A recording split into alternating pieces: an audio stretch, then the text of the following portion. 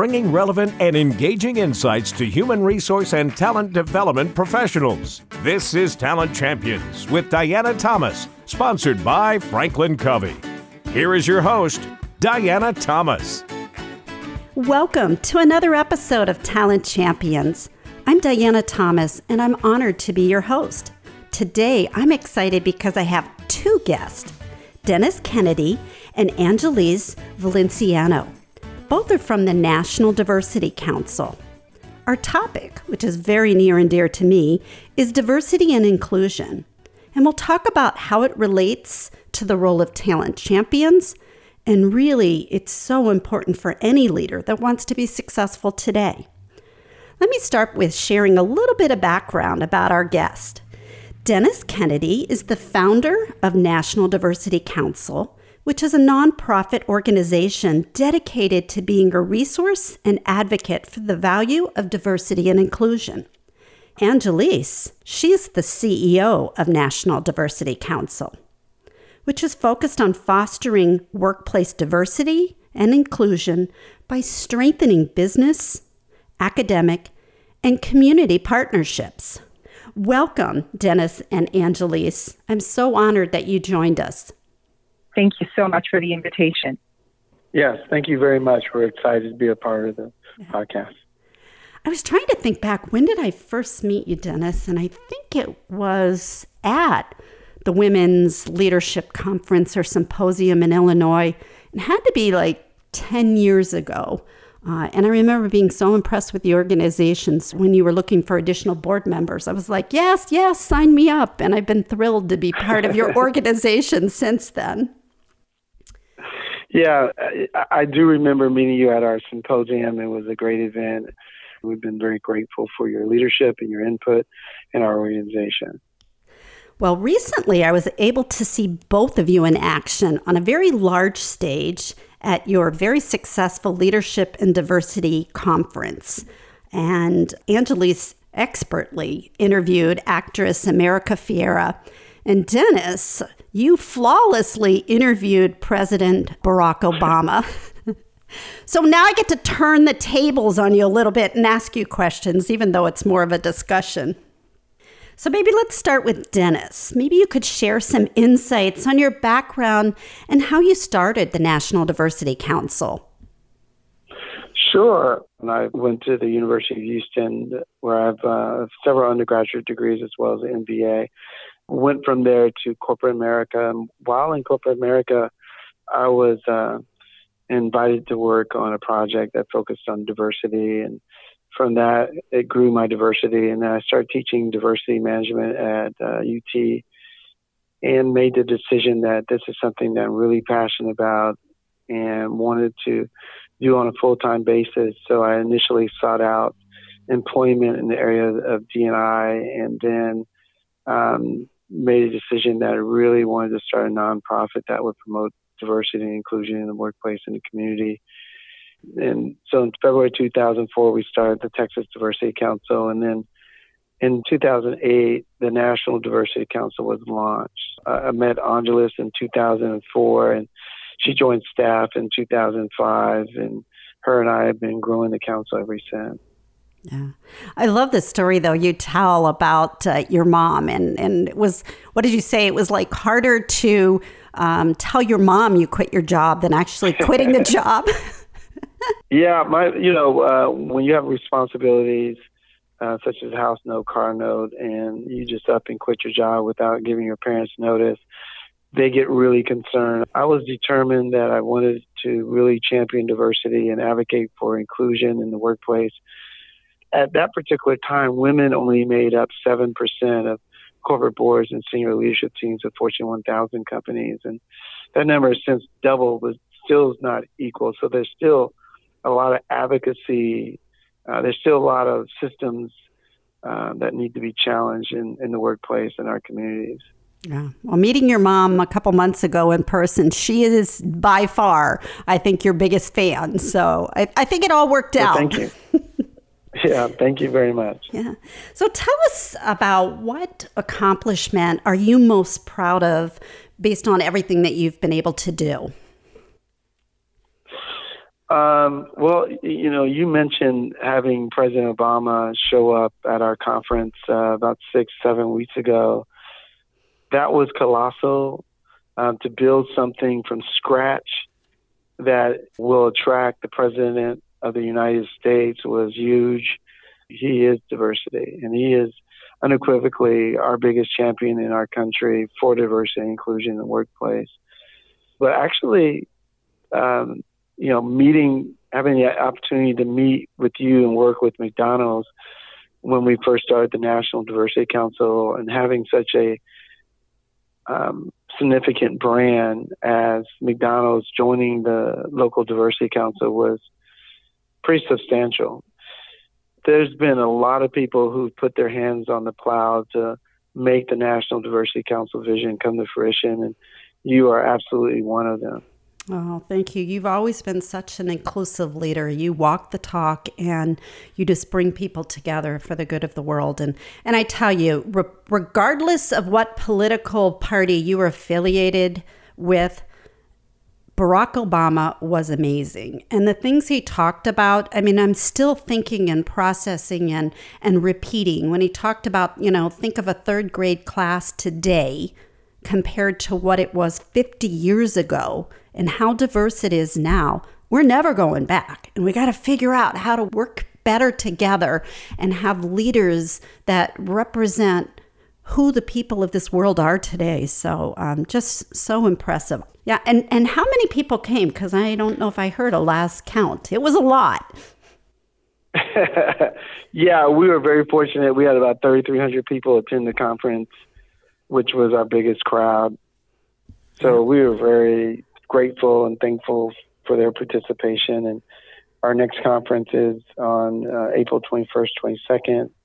Our hope is to have Oprah as our keynote speaker, so we're waiting for her confirmation. So we're really excited about that. Cool. Can I sign up now? Yeah. All right. So thank you for sharing that information and background. Now let's let our audience learn a little bit more about your impressive CEO, Angelise. So maybe you could tell us a little bit about your background and how you ended up in your current role. Well, thank you, Diana. I always love to share the story as the council has grown into what it is today. We have a presence in 28 states. I came to the council by way of JP Morgan Chase. At the time, I was one of 4 diversity officers with the organization that had responsibility over organizational development, diversity, and I led efforts for Latin America, Canada, and our first credit card services site in Mumbai, India. So I was very fortunate to be in San Antonio when I first encountered Dennis, and he had this brilliant idea, vision of creating this organization that would really bring together industries, academia, nonprofit sector, all of it together to really talk about the value and the importance of the changing workforce at the time. We're talking about the beginning of, 2000. So it was very interesting what the conversation was back then. And I always like to thank Dennis for that opportunity, because I feel that I was already in the diversity field. I was at a wonderful organization that I have so much respect for and I care so much about. I was actually part of a Women of Color executive development program. And so I knew that I was headed into even more of a senior role when the company changed courses, and I ended up being moved to New York City. So the decision back then came that I was a brand new mom, had 2 little babies. I really did not want to travel so much. And speaking to Dennis, I said, Dennis, I just can't do this in New York. He says, okay, we'll come back. Let's work on this council, this idea together. We always talk about taking risk. And I think that was one of the best decisions I ever made. And today, as I look back and I reconsider that decision, I always come back to the same conclusion. I would have done it again if I had to.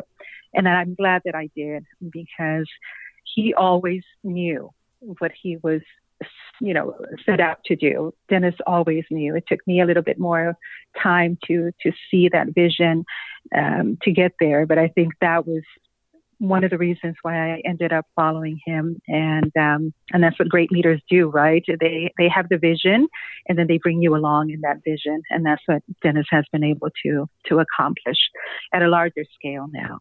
I am an immigrant to this country. I arrived in the United States in 1993, right, as I was completing college at the university in my hometown of San Luis Potosí, Mexico. And so my journey as a Latina, as an immigrant, as a woman, as a minority, has really led me to not just appreciate, but at this stage of my life and my career, really want to have that voice magnified many, many times. I love that I can now pronounce my name in Spanish, right? Ángeles Valenciano, and that's beautiful. And I couldn't do that for many years. So just an example of where we are, but still, as Dennis mentioned, and I echo that, we still have a long way to go.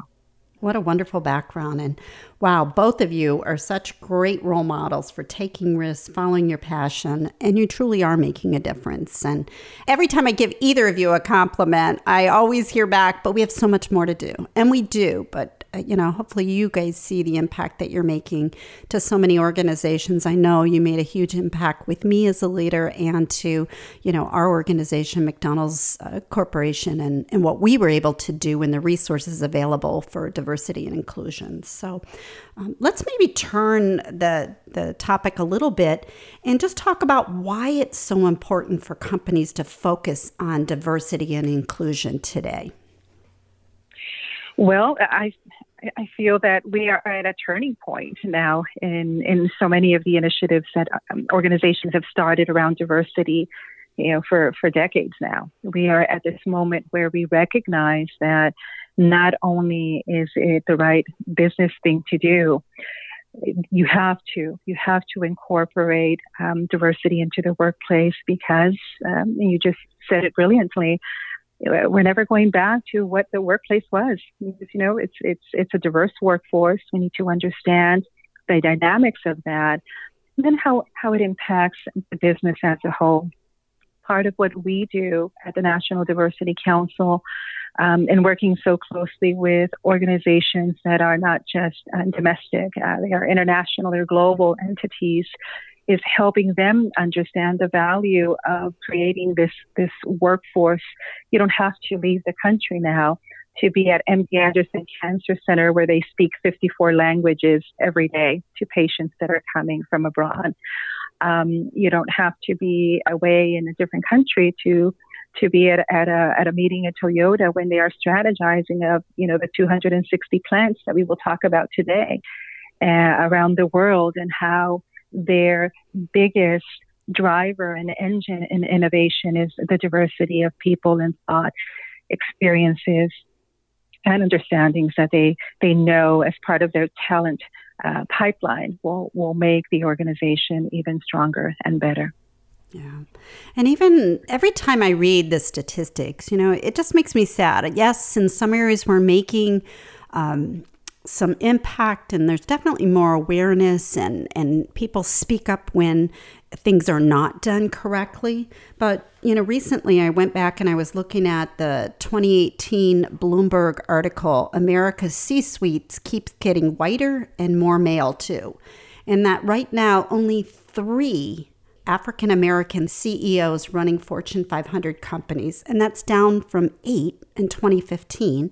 And right now, only 24 females are CEOs in the Fortune 500, which is a 25% drop since 2017. So, that just makes me sad. And it makes me, I guess, even more energized and passionate about we've got to do more so that leaders of all, walks of life and diversity, continue to grow and feel supported so that others see and are inspired by the people above them and they help change the world. So, what do you see successful companies doing today with respect to diversity and inclusion? Because you guys have quite a few impressive organizations part of your council. So you get a chance to interact with a bunch of different people. So what are the success stories out there? Well, I can share one that just we were just talking about yesterday at our LGBTQ Unity Summit in San Antonio.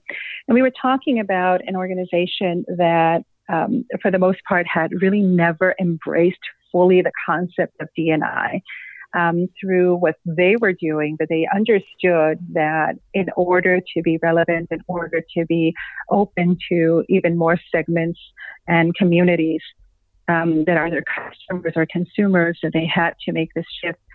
And they talked about really focusing, yes, on the diversity, yes, on the inclusion, but more so on the equity aspect of the workplace, right? What is equitable? And so they used a quote that I really liked, and they said, we all know that quote that diversity is being invited to the dance and inclusion is being asked to dance. But then they added a third part to that, and they said, and equity is being invited to the planning committee. I really feel that that's the shift that organizations are now making. The understanding of we already have a diverse workforce. That's not going to change. It is already here. The inclusion aspect of it continues to be a driving formula. But what are some other measurements and other aspects that we bring into that equation? And so that is what I see in the near future, something that will be growing in that understanding. Yeah, being part of the planning process. Because as I interact with companies, I see those that are taking it so seriously. And now I don't even think that they realize they're doing it because it's just part of their culture it's part of how they put the messages out there. They're always diverse groups, so if they're looking to attract new employees, they're highlighting how diverse their organization is now. So part of their recruitment, something they think about with promotions and, these affinity or inclusion groups, that help people come together. And it was funny, I was talking to somebody not that long ago, and it's like there's a mother's group, because as more and more younger workers are coming into the workforce and they're having their first child, they're learning how to, support each other and to juggle everything. So, I love that the thought process is there in these successful companies. And I'm very optimistic that those that are leading in those organizations realize they couldn't have it any other way. And as they spread their wings and maybe, go to other organizations or people that they've touched, we'll start to see why, if we're not doing this, we need to be doing it, right? So what needs to change in order to see a steady flow of women and minorities move into, higher management and especially the C-suite? Since right now we see the trend going the opposite way based on statistics, what needs to happen to change that, in your opinion? Well, there has to be a commitment from the CEO to be inclusive. When you talk about being inclusive, organizations have to be intentional around developing all talent and not just some of their talent, but developing all of their talent and identifying future leaders of the organization. And so very often you see organizations that may have a woman, may have a person of color in leadership, but they don't have a pipeline. Either you develop talent or you buy talent. And unfortunately, not all organizations are developing all of their talent. So it really starts at the very top. And when you don't see diversity in the boardroom, that speaks volumes of the organization's commitment to diversity. When you don't see diversity in senior leadership team, that also says a lot about the organization, says a lot about the culture of the organization. I think it's really important to keep in mind that, 1960 up until 1964, women and people of color didn't have professional jobs in the workplace. the workplace was dominated by, one group. The cultures were a monolithic culture in which one group dominates the organization. And we still see that culture in some of the organizations today, in which one group dominates the organization and everyone looks the same. So that continues to be a challenge for organizations. But also, I think we need more advocacy. I think it's important to hold corporate leaders accountable and challenge the systems of inequality that are so pervasive in our workplaces and our communities. Yeah. It's got to start by the commitment of the CEO, because it has to come from the very top, and being intentional in all talent activities so that they do have that pipeline, because, the world's changing and things are moving around, and you can't think, okay, this is the way my leadership team is going to stay because of the turnover. And, the market's still pretty tight as far as, unemployment being still very low, and people can move around. And I see that more. I'm sure you guys are seeing it too, is if people aren't happy or if a better opportunity comes, they're going to be moving. So maybe let's think about those minority leaders right now. What advice do you have for them as they're looking for jobs and they want to advance their leadership career? And we know they're needed. So, what advice, if you were talking to those individuals out there that want to climb the ladder or are in some place along the ladder and they know they can go higher and we need them to go higher, what advice would you give them? I think it's important to really understand your workplace culture, because for some people and some groups, it doesn't matter how talented you are, you will never get to the top of the organization because the organization is not inclusive. So it doesn't value all of its talent, and it only develops some of its talent. So I think it's really important, if you're a high flyer talent, if you're one of these go-getter talented people, and then you need to identify an organization that has an inclusive culture that will give you opportunities to develop and move up within the organization. A monolithic culture will not give you those opportunities. Doesn't matter how talented you are the wrong color or you're the wrong gender, and you will not have those opportunities within that organization. You still have organizations who've never had a woman in leadership. There's a couple of Fortune 1000 companies here in Texas that they don't have any women on their board of directors. And this is 2019. So my advice is find an organization that develops all their talent, and you'll have opportunities. If you're somewhere where they don't, you won't have opportunities. So just start by looking at the top of the organization. If you don't see anyone that looks like you, that's not where you want to be. And I couldn't agree with that more. And what I would add to that, and what I often share with people that I sponsor or mentor, is that we have to create our own brand, right, as individuals. We often hear the saying that it's really about who you know, and I guess there is some truth to that, but I like to think that it's really about who wants to know you. So be very strategic, go out and find opportunities to hone your leadership skills, to understand maybe volunteering in nonprofits. We always welcome leaders, potential leaders of color that are doing that, to be part of our organization. And I think that's one great way to put yourself and position yourself in areas or in rooms where you will be visible, but have that understanding, to Dennis's point of really doing your homework on, if you're thinking about moving into an organization, what is their culture? Who are they? What do they look like? What does the top of the organization look like? Do you think you're ever going to make it there? And I think that our generations now, at least our younger generations, our millennials and Zers, that's one thing they look at. Who are they? What do they care about? Are they involved with community efforts? Are they diverse? Do they have something that ties to that? So the more educated you are on what you're getting yourself into and knowing your own value, I think that plays a huge role. Yeah. I love that, know your own value, know your organization.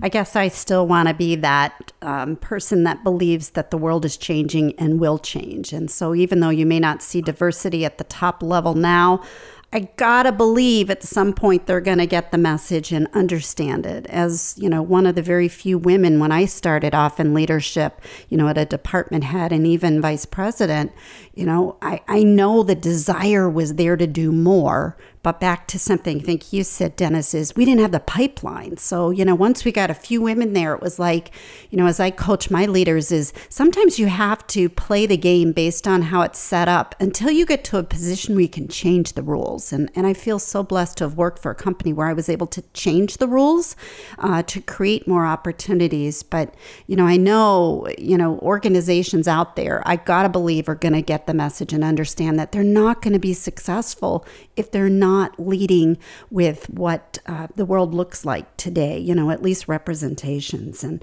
so I'm hoping that this enlightenment wand is going to come, the magical wand, and we can all be part of it. And I really believe your organization, like so many others out there, are starting to be able to see this and understand the need for diversity and inclusion. And even though, maybe they're doing it to protect their brand right now, that there's some challenges, hopefully they'll see the benefit of creating that environment and opening the door for people that can truly bring in value and help shape where their company needs to go. Not where it is today, but maybe where it needs to go to be successful in the future.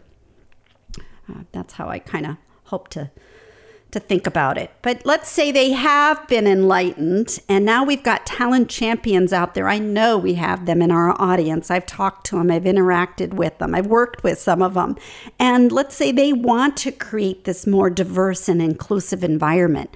What suggestions or advice do you have? So the company realizes they need to change. We've got some people in place that want to do it, but they don't know how. What advice do you have for them to move forward? Well, once they know, I think that's probably the biggest hurdle to pass in trying to have the support of senior leadership. But once they know that they have that support, you have to be intentional on what it is that you're asking for. Be prepared, do your homework, understand what you're trying to accomplish, and try to tie it into the business strategy. How do I align what we are requesting? If it's diversity, initiatives, if it's diversity dollars, if it's talent management, any of those, how do we tie that into the business strategy to make it worthwhile? But also having an understanding of, as we're putting together an idea, what are the goals of the organization and how can we align what our requests are into those future business strategies. 5 years from now, what is the organization trying to do or to accomplish? And how do we align ourselves to that so that we can take what we are doing and put it as a driver to business success? And then I would also add, it's really important that when an organization does decide to get on the journey of creating an inclusive culture, that they make sure that they have resources to accomplish their D&I goals. Very often what you'll find is organizations make a decision to make that journey, but don't provide the resources to the individuals that are tasked with taking their team on that journey. And in addition to that, they make the mistake of making it an HR program and doesn't receive the respect. So there's some decisions at the very front end that need to be made with leadership to make sure that this initiative is not put in a department, but it's an initiative that's led by their CEO, with the expectation that all leaders are champions of diversity and are actively engaged and involved in making sure that their organization is making the decisions that they need to make sure that they're inclusive. I love that. All leaders should be champions of diversity and inclusion. It shouldn't be an HR thing or a talent thing. And I love what you said, Angelise, about being intentional and tying the diversity and inclusion into the business strategy, or if it won't get done at the level it needs to, and it won't be shown to be important. So I love great advice. And then maybe talking a little bit more about resources because, in today's world, margins are tight. Everybody is expected to produce even more with less resources, or at least that seems to be the trend in many areas. Tell us about what you see organizations doing in regards to what resources they're using, how are they leveraging them, and then maybe you could include resources that are available for organizations. So shamelessly, please make a plug. So thank you very much in asking the question about resources. The National Diversity Council does have a list of resources that we provide organizations. And one is the Diversity First Toolkit, which is an online database of articles that cover a myriad of topics focused on D&I. Organizations as a member would have access to the Diversity First Toolkit and be able to leverage that toolkit to help their efforts around D&I. Included on its toolkit are over 100 webinars that focus on a variety of different topics, as well as research articles. It is a tool that organizations can make full use of as a member of the Diversity Council.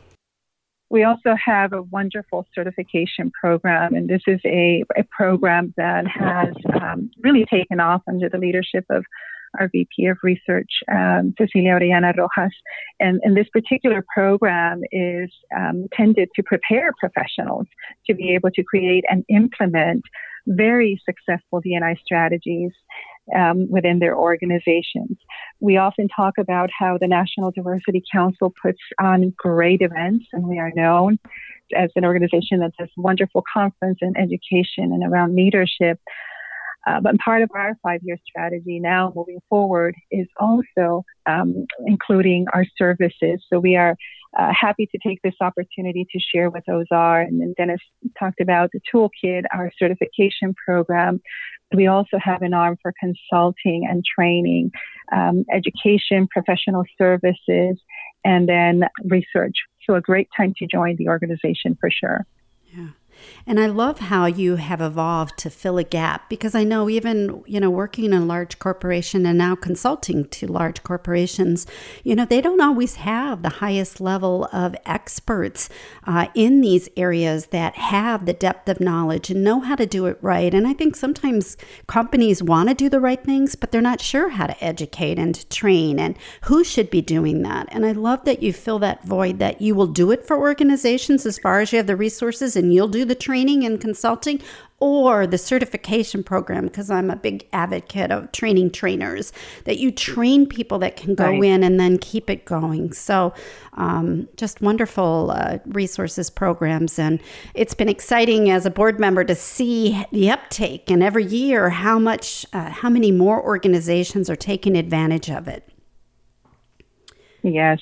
So we're not only the national voice for diversity and inclusion in the country, we are now evolving into being the national voice and service of diversity and inclusion for the country. And we're very, very proud of that.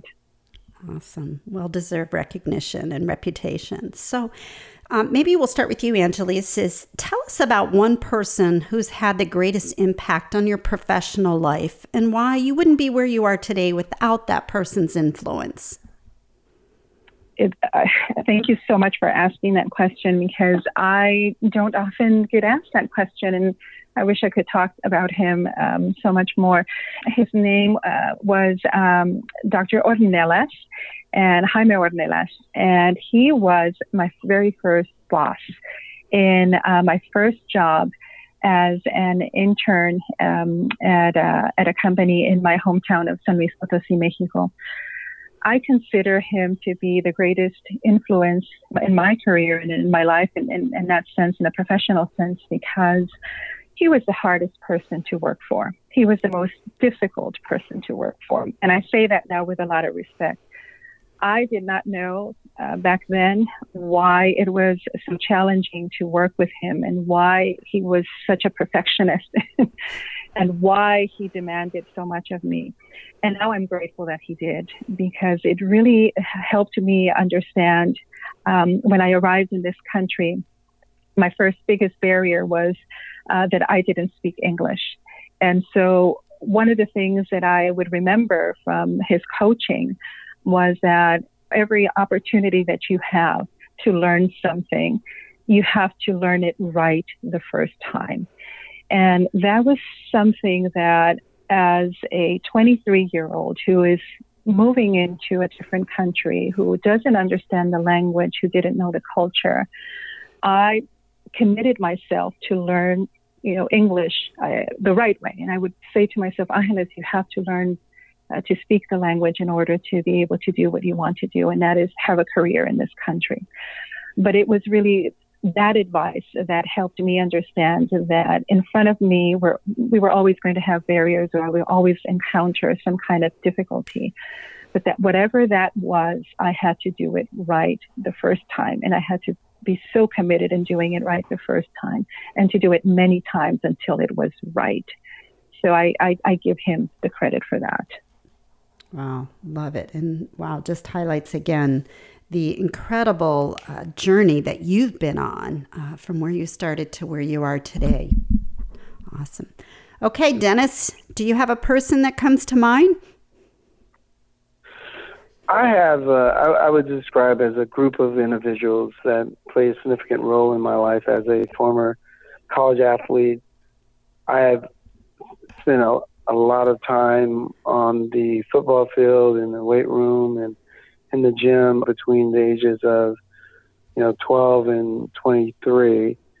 Though I don't play football anymore, I think a lot of the principles I learned as an athlete from my coaches go over really well in our society, in our workplace, doing the simple things right, and all those lessons learned as an athlete. So I give kudos to all my coaches going all the way back to junior high school, who challenged me to be the best that I could be, challenged me to be disciplined and focused. So I just want to give kudos to all my former coaches who have invested in me. Wow, so wonderful. All the parents out there, get your kids into sports. It really does pay off, right? That's right. Yeah. Yeah. So as we get ready to wrap up, what final piece of advice do you have for our talent champions? The advice I would give them is to really understand the process of learning to let go of any biases that we all have, and we all carry those. And that sometimes, in order to make the best decision in hiring and finding the right talent to bring into the organization or to develop into the pipeline of the organization, that we need to check ourselves for that. So try to be mindful of that and understand what that is, so that we can correct it. There's that saying that don't judge a book by a cover, and sometimes we need to look deeper into an individual. If I may, I want to use myself. I wonder how many times somebody said we can't give this person an opportunity because her accent is terrible or she doesn't speak English right. But there was an organization that opened the door for me, and there was a talent management person who said, you know what, there's something there that she would be able to do right, and I'm glad that they did. That's my advice. And my advice would be just be a continuous learner. You don't know what you don't know. So it would behoove you to position yourself to continue learning more about D&I and how you can take D&I principles and apply it to your workplace. Wonderful. Love both of your answers and the advice to our audience. How can our listeners get in touch with you or learn more? Well, they can visit our website at nationaldiversityconference.com. In addition to our nationaldiversitycouncil.com, we also have our National Women's Council and our Latino initiatives. Council for Latino Workplace Equity and our Healthcare Diversity Council websites. Right. Great.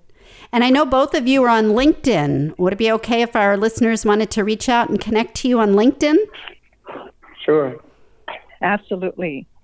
Great. Well, it's been an honor. Thank you so much, both of you, for sharing your passion, your experience, your expertise with our audience. This has been very enjoyable for me. I continue to learn more about your organization and both of you as leaders, and you continue to inspire me, and I'm sure you inspire so many others, and you guys are making a difference. So thank you for everything that you do.